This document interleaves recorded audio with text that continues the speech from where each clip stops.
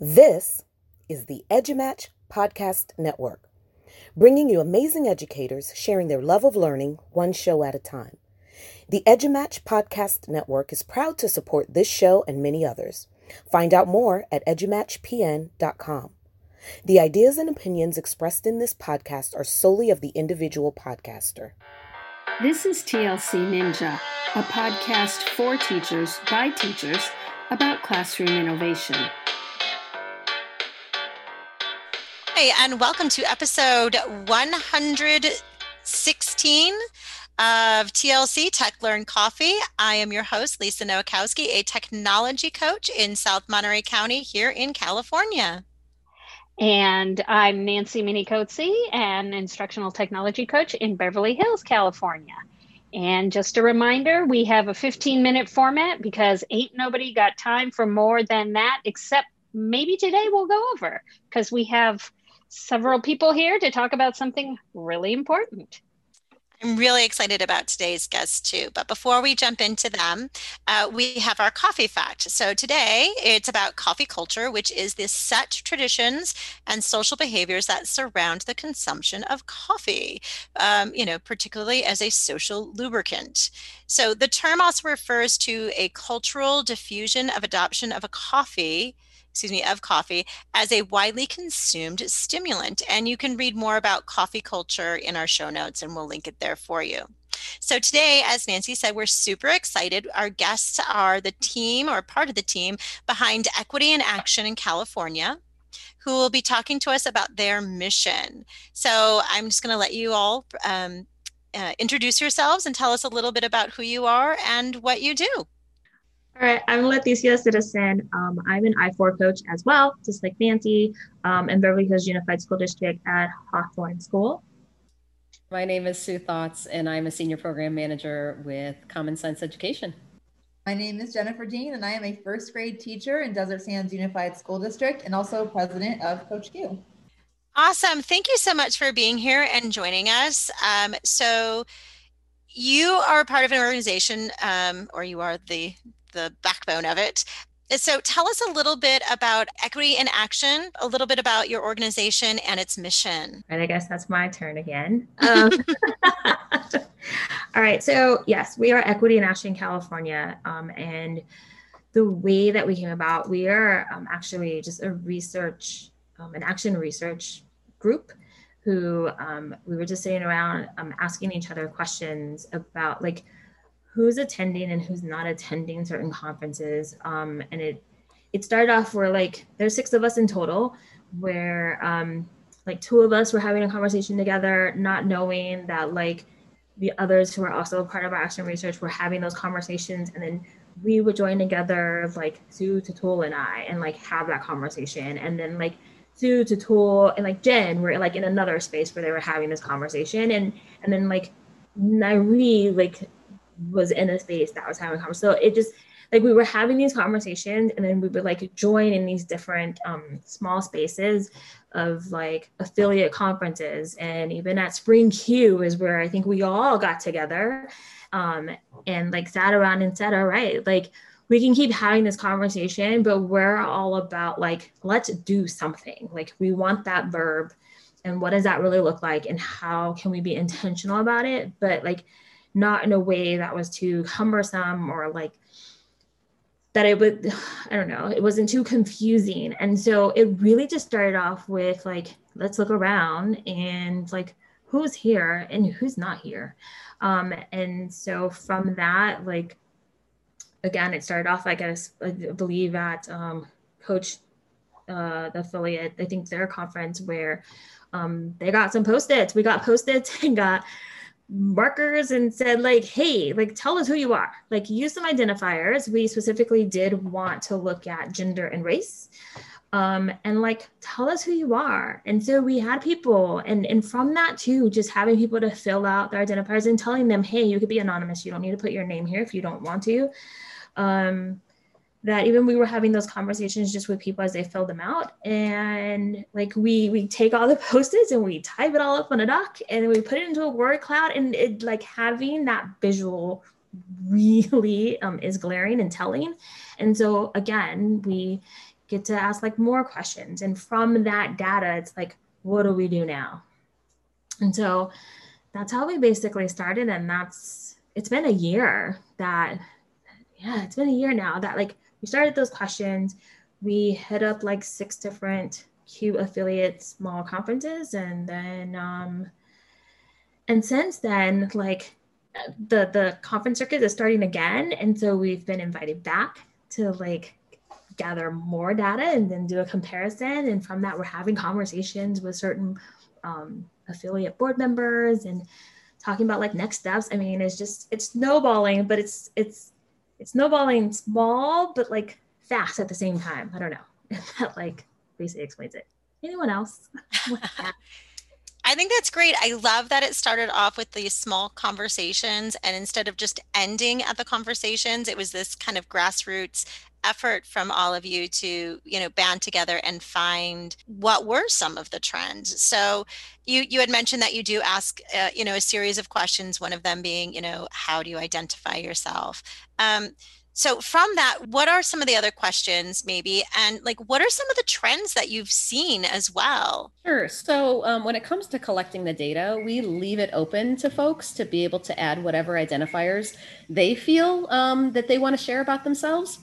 But we asked them specifically, as Leticia said, to add gender and race. But then folks include all kinds of content when it comes to, their ethnicity or hobbies or the way that they identify within their family or anything else that they want to share about themselves. And, and so we end up with this big mass of identifiers, and the trends that we tend to see across many of the affiliates are, of course, we see a lot of people who identify as educators. We see a lot of people who identify, of course, within the teaching force. We see a lot of females, even though, these are tech conferences, but they tend to be attended by females, and a lot of us tend to be white. And so, that's the biggest, is that biggest 1, 2, and 3. Would you guys agree? I think that's who we tend to see at a lot of conferences. But what I think is most interesting, Tori has joined us. Yay! So we are joined by Tori Wadlington, who is a 4th member of our 6-member group. And Tori, you want to introduce yourself? Hi, I'm sorry for being late. I was come on in. But hi, I'm Tori Wadlington. I'm a special education teacher for the Marietta Valley Unified School District, and also part of their equity team at my site and their district. So yeah, I'm glad to be here. Oh, and also a tech lead as well for my site. Excellent. Welcome. Clearly Tori brings the party, right? Like, he just kicked it up a notch as soon as he answered. Is that all you guys needed from me? Sorry. Yeah, okay. So it was explaining some of the trends that we see, and we agreed that we see educator, we see female, and we see white. I think what's most interesting is we just held a conference a few weeks ago. We held our Equitarium 2020. And even there were a lot of, educators, white, female, that attended our conference. But what was interesting was I think we saw a lot of other identifiers that were also, in that mix there that we don't normally see. And those words that were the other identifiers are getting bigger.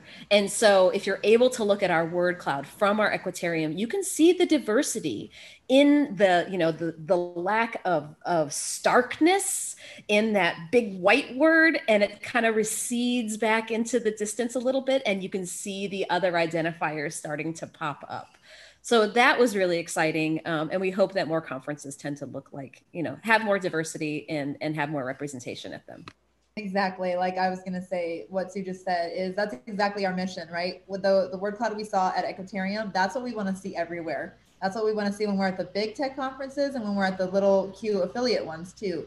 And our mission is kind of to work with affiliates and conferences and help make that happen kind of. So that's kind of our big thing. I love that. And I agree.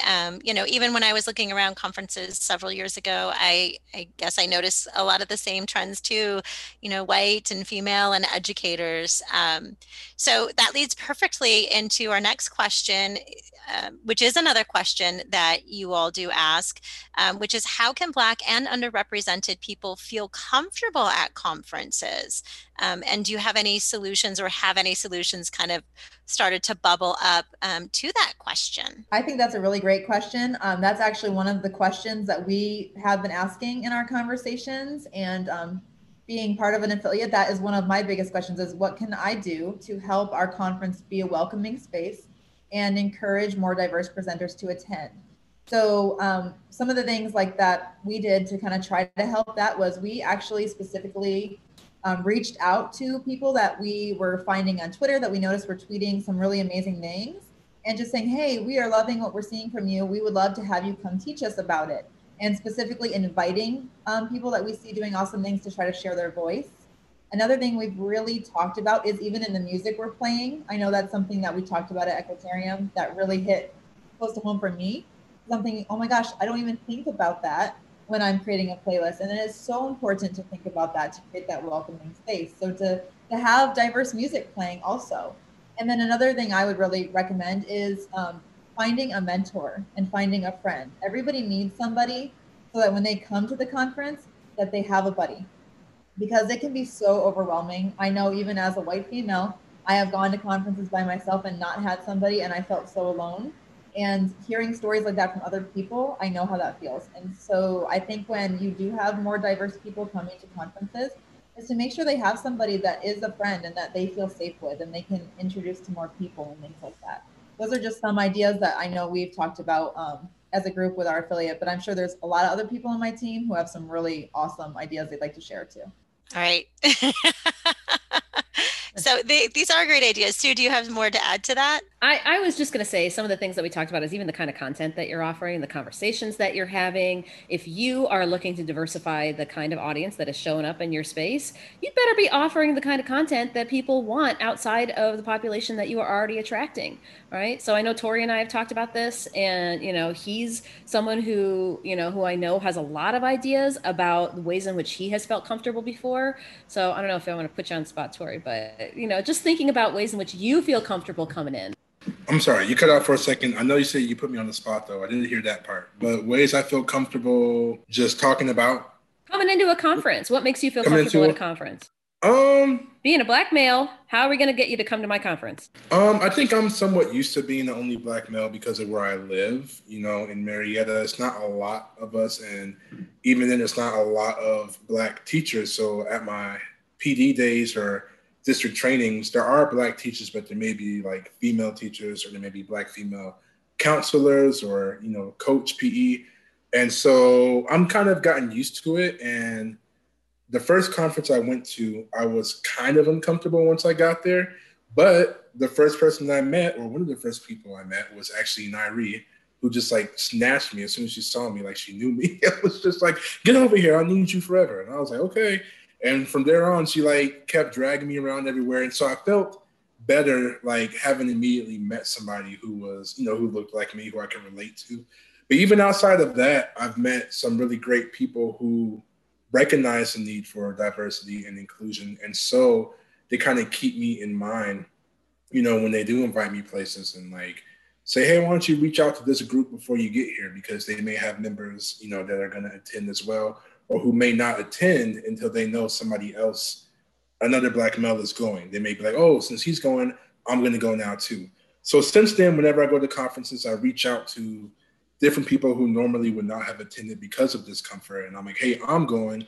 I know this person's going. And so you will have some people, you can relate to. And that makes it a lot easier and more comforting. And I'm also just kind of like a people person. So I'm going to make my comfort anywhere I go. And so I'm just going to be like, whatever, I'll find the first person who lets me talk to them for 5 minutes, and you're my buddy for the day. So that's great. I love hearing that. And you're a people person. That is so awesome. I think, when you are a people person, you're like, yeah, whatever. And, I envy people. Does that make sense? People? My wife can't stand it. I get it from my dad. My mom can't stand it. Like, they'll be waiting for us outside of the store, and me and my dad just chopping it up with random people we just met. And I'm like, yeah, Missouri, huh? Okay, cool, yeah. Like, she's like, you don't even know that person. I'm like, you just never know when, they may come in the clutch for me. I may need something, and I might see them there, and they're like, oh, that's that guy from Ralph's. Yeah, he's a good guy. Let him in, So I just like to, you never know. You just never know. It got me this far, honestly. it really got me this far, honestly. I just be talking to people and I just kind of keep getting out there more and more. So That's great. We don't need to hear any names of the conferences, but after partnering with certain conferences or, becoming like, it seems like you're just being so well embraced by all of these different organizations and conferences, which is wonderful.